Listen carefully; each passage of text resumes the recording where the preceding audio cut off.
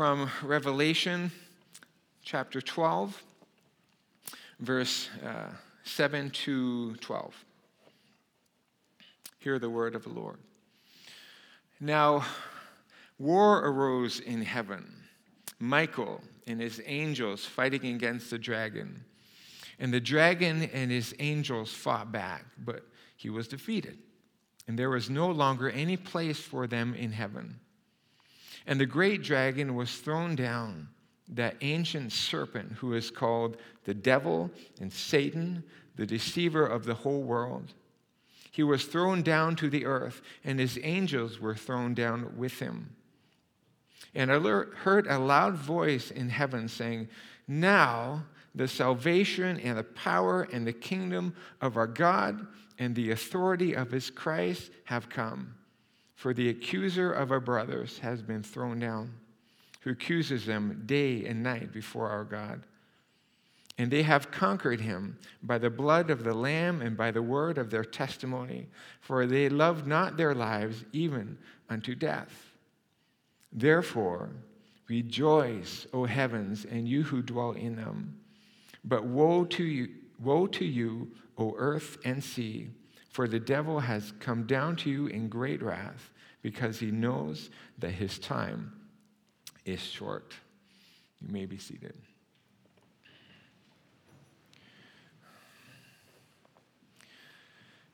In World War I, the luxury liner Queen Mary was converted into a warship. Originally equipped to hold 2,000 passengers and 1,000 crew, it carried as many as 16,000 troops at a time. It was outfitted with anti-aircraft guns, hospital areas, medical stations, and of course, thousands of bunks and hammocks. After the war, it was converted back into a luxury liner and retired from service in 1967. It is now berthed in Long Beach, California, as a hotel.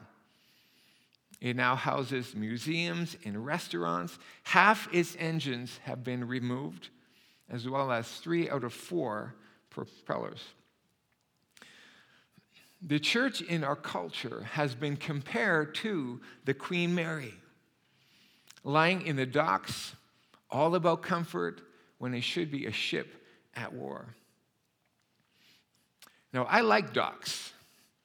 I like restaurants. I don't like swimming so much. But like deck chairs with a good book in my hand, I enjoy comfort. And who doesn't? But if the enemy has us in his sights, are we safe in our deck chairs and in our restaurants? If we take a hit, are we going to go to the tennis courts? Or do we hope there's a medical station close by? Revelation 12 and 13 are a picture of war. And as I said last week, it's a war in which we play a part. We are soldiers. Last week we saw that the wrath of the Lamb has come to an end from a human viewpoint. And now in chapter 12, John takes up the tale from a heavenly perspective. And he begins with the story of Israel and the birth of the church, the woman and the dragon. And that's where we'll pick it up today, with the account of what has been called the unholy trinity, the dragon, beast number 1 and beast number 2. So we'll start with the dragon. After the woman gives birth, in the first part of chapter 12, there arose a war in heaven. Again, this is not capital H heaven, but the heavenlies, the realm, the spiritual realm.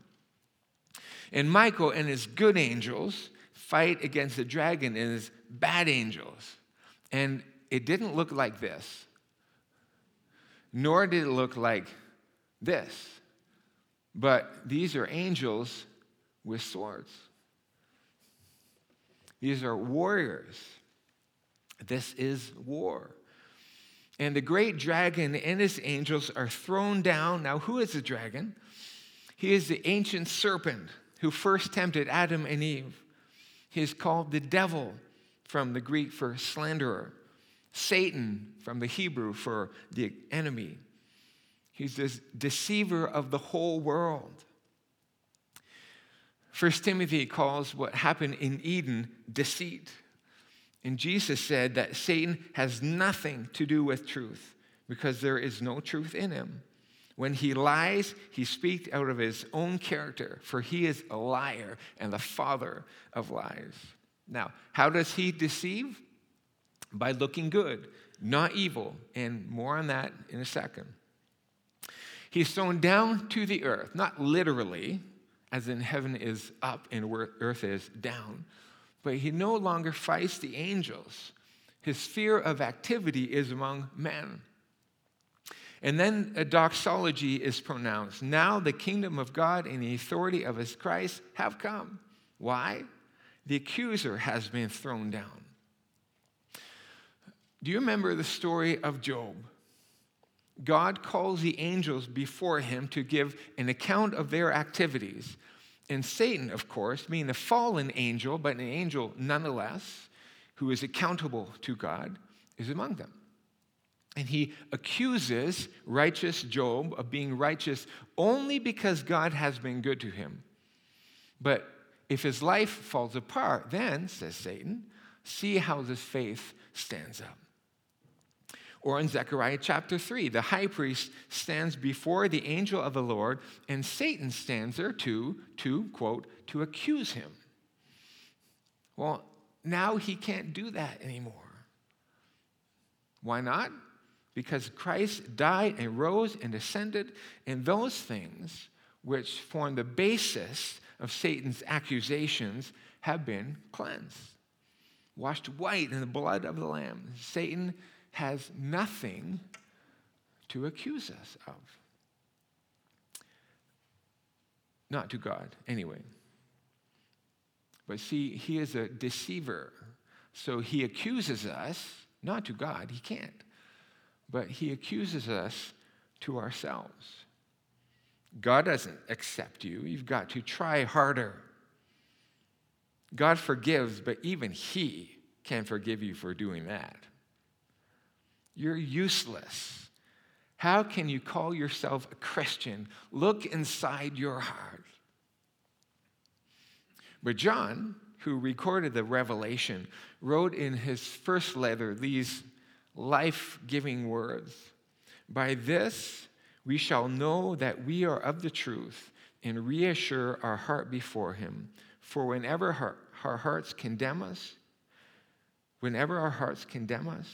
God is greater than our hearts, and he knows everything. When Satan accuses us, and our hearts lean toward his lies, and they are lies, no, God has forgiven me in Christ, and he will not cast me out. And if God says I'm forgiven and acceptable to him, I'm not going to be arrogant enough to tell him he's wrong. And you shouldn't either, Satan, so shut up and leave me alone. Satan has nothing to accuse me of. He's got absolutely no basis for accusation against you. In fact, the sin that you commit next week is already forgiven. So acknowledge that. Tell Satan to shut up and keep looking to Jesus. Because rather than facing Satan's accusations, God's people have conquered him by the blood of the Lamb and by the word of their testimony. That's how we conquer evil. It's not by our own strength in the face of temptation and evil, but by our testimony concerning the blood of the Lamb. The death of Christ is enough. You can even kill me, but I still win.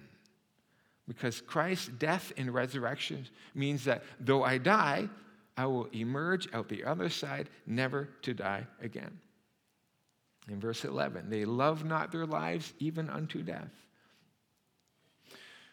When the communists came to power in China, they tried to get Christian students to recant their faith and become communists.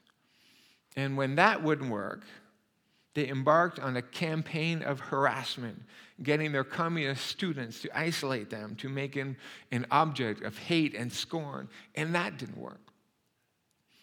So the communist authorities in the area gathered 200 Christian students. In calling one of them forward, the communist leader said, "A few months ago, you identify yourself as a Christian. What about now?" And the young woman replied, "I used to think that the message of Jesus Christ was true. And now I've been exposed to communism and seen your hate and your violence. And now I know that the message of Jesus Christ is true." And she immediately had her head cut off with a single stroke.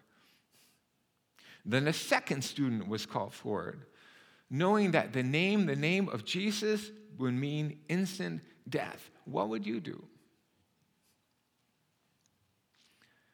She named the name of Christ and gave him honor, and she was immediately decapitated. Every one of the 200 students were killed that day. You immediately think of the 21 Christians beheaded in Libya just 2 weeks ago, targeted because they were a people of the cross. But it was they who conquered, not ISIS, not the dragon, the martyrs. Verse 12. "Therefore rejoice, O heavens, and you who dwell in them, because the dragon has been cast down from there. But woe to the earth and the sea, the realm of men, where the two beasts will arise from." So having failed to devour the child in the early part of chapter 12, and having failed to destroy his mother, recapped at the end of chapter 12, the dragon in fury makes war against the rest of her offspring, on those who keep the commandments of God and hold to the testimony of Jesus, i.e., the people of the cross. And now chapter 13 explains how he goes about that war. 13 verse 1, "And I, John, saw a beast arising out of the sea." The sea in the Bible is always a picture of evil and chaos. So hence in the New Jerusalem, the new heaven and the new earth, the sea was no more. The beast had 10 horns and 7 heads, and 10 diadems or crowns, and blasphemous names on his head. And this is just like the dragon, except the beast has 10 diadems, and the dragon has 7. And we're going to talk about that in a few weeks. Verse 2, "The beast that I saw was like a leopard. His feet were like a bear's, and his mouth was like a lion's mouth." Now, Daniel 7, Daniel has a vision somewhat similar to this that we won't take time to walk through now. But the beast of Revelation is a composite of the beasts of Daniel. And in Daniel, the beasts are the kings of kingdoms. And it might make sense to consider the Revelation beast also as a king of a kingdom. And taking the various visions of Daniel and taken to whom the book of Revelation was addressed, this is pretty clearly the king or Caesar of the Roman Empire, or the empire itself. And biblical scholars have pretty much agreed on that point. And this would have pretty particular meaning to Revelation's first readers, Christians at the verge of experiencing great suffering at the hands of imperial Rome. But the specifics of the beast and his description, of course, has been the subject of much, much debate. Is this the king or the kingdom? If a king, which Caesar? What is literal? What is symbolic? Or like much of Revelation, both. But some things are clear. Whatever or whoever this beast is, it acts on behalf of the dragon. To the dragon, to it, the dragon gave his power and his throne and great authority. Whoever or whatever it is, it sets itself against God and his people, and it is permitted to win against God's people for a time. Whatever and whoever it is, it has the allegiance of every tribe and people and nation and language. Does that sound familiar? Then he sees a second beast arising out of the earth. It had 2 horns like a lamb, and it spoke like a dragon. It looks like Satan, looks like Jesus, but speaks like Satan. It appears Christian, I think, but it's not. Satan and his demons often appear as angels of light.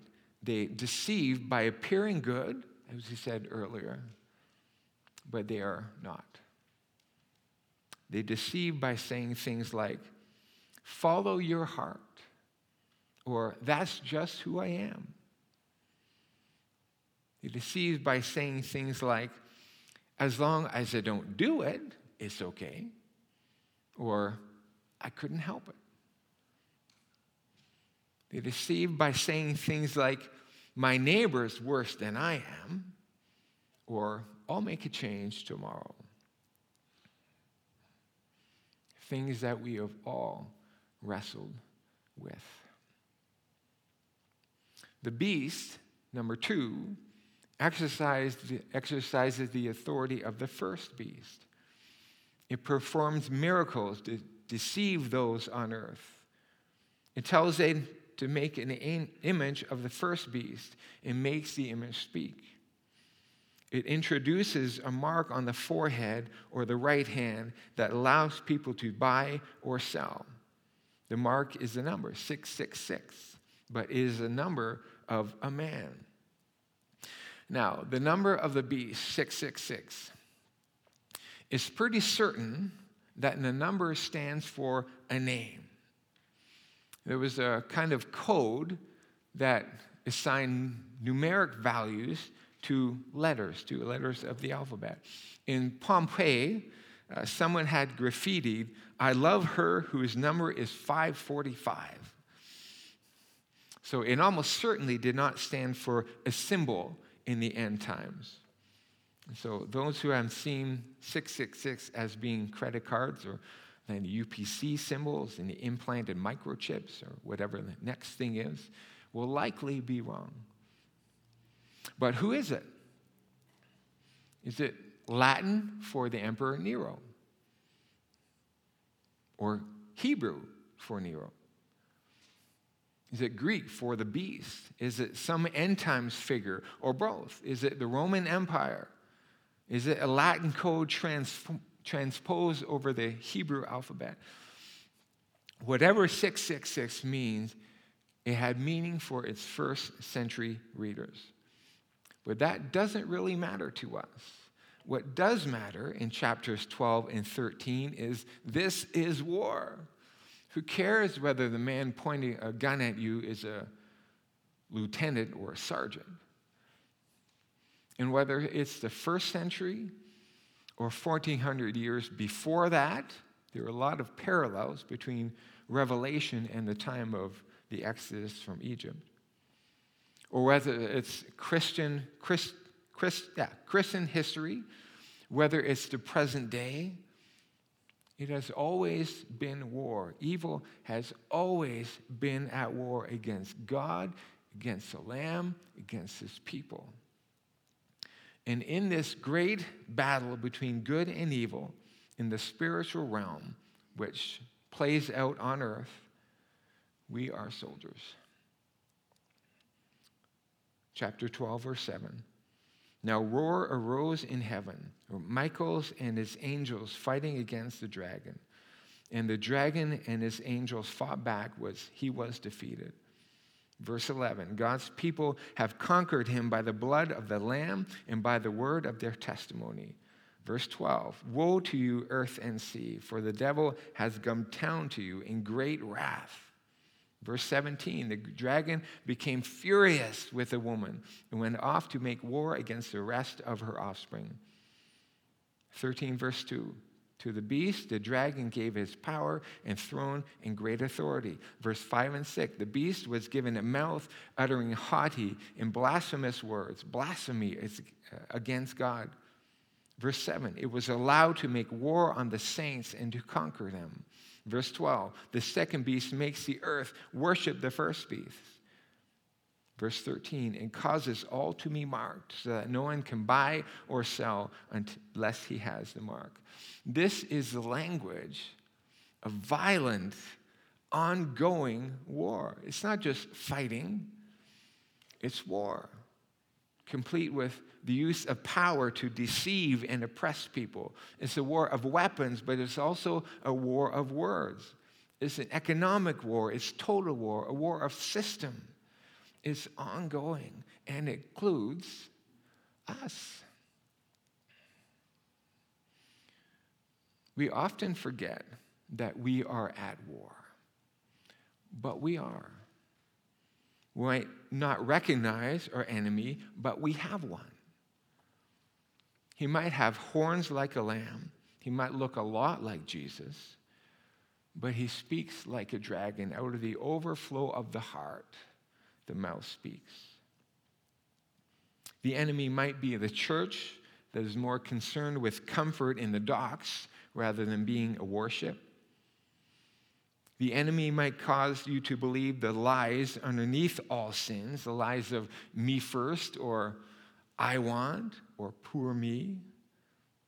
The enemy might be another culture or religion that makes explicit war on the people of a cross. The enemy might be our own anti-God culture. The enemy might be in our own hearts. The enemy might divide the army, turning us against ourselves. But there is an enemy. And we have only one weapon. Only one. But it's enough. It's always been how God's people has stood firm. The blood of the Lamb. It's by his death that he made a public spectacle of the powers of evil. And this is our testimony that the enemy is a retreating enemy. Our enemy that in life or in death, we are Christ. Our testimony that quite literally, come hell or high water, we will prevail. It's all by the blood of the Lamb. So, do you cling to blood of the Lamb? In temptation, do you look to the cross and find his power is enough? Do you prepare for battle with the word about the Lamb and prayer in the Lamb's name? It's all because of the blood of the Lamb that we can stand victorious. And so, chapter 14, when the war is done, God's people are with the Lamb. They have his name and his Father's name on their foreheads, not the mark of the beast. They sing a new song that no one can learn. It's for them alone. We have experienced something that no one else has. Not angels, not the four living creatures, not those who follow the beast. Just us. And that's redemption. We sing redemption's song. Verse 14, verse 4. It is these who have not defiled themselves with women, for they are virgins. This is not a statement about sex or women. It goes back to the Hebrew practice of men, quote, keeping themselves from women. Who did this? Soldiers, when they were at war. Guess what? We are soldiers. We are at war. We are people of the cross. We conquer by the blood of the Lamb and by the word of our testimony.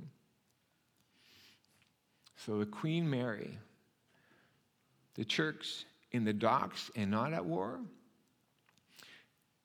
the metaphor breaks down.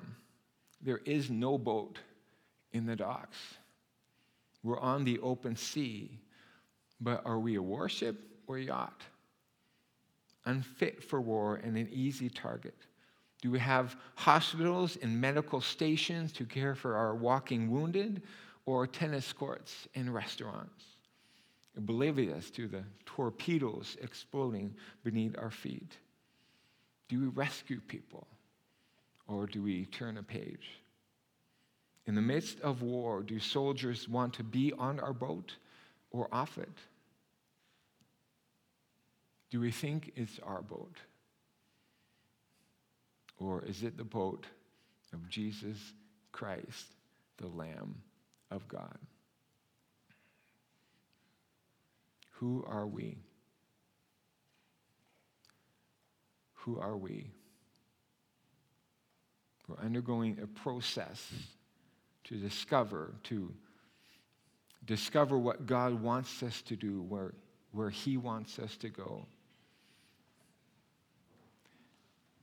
I hope we all realize that we are a warship and not a yacht. High grade 5s and 6s. Let's pray.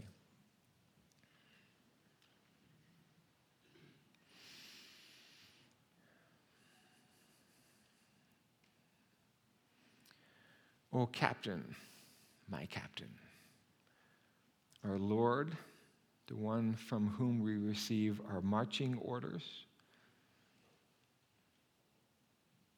we will follow you. We will march onward as to war. Please purify our minds and our hearts from those things that would cloud our judgment, that would cause us to see things blurry. Give us clarity to see the world around us, to see the spiritual realm, to see where there is attack, and to defend in the name of Jesus, to defend our friends, to defend ourselves, to defend the church against the enemy and his demons. Help us to remember that we are at war. In Jesus' name, amen.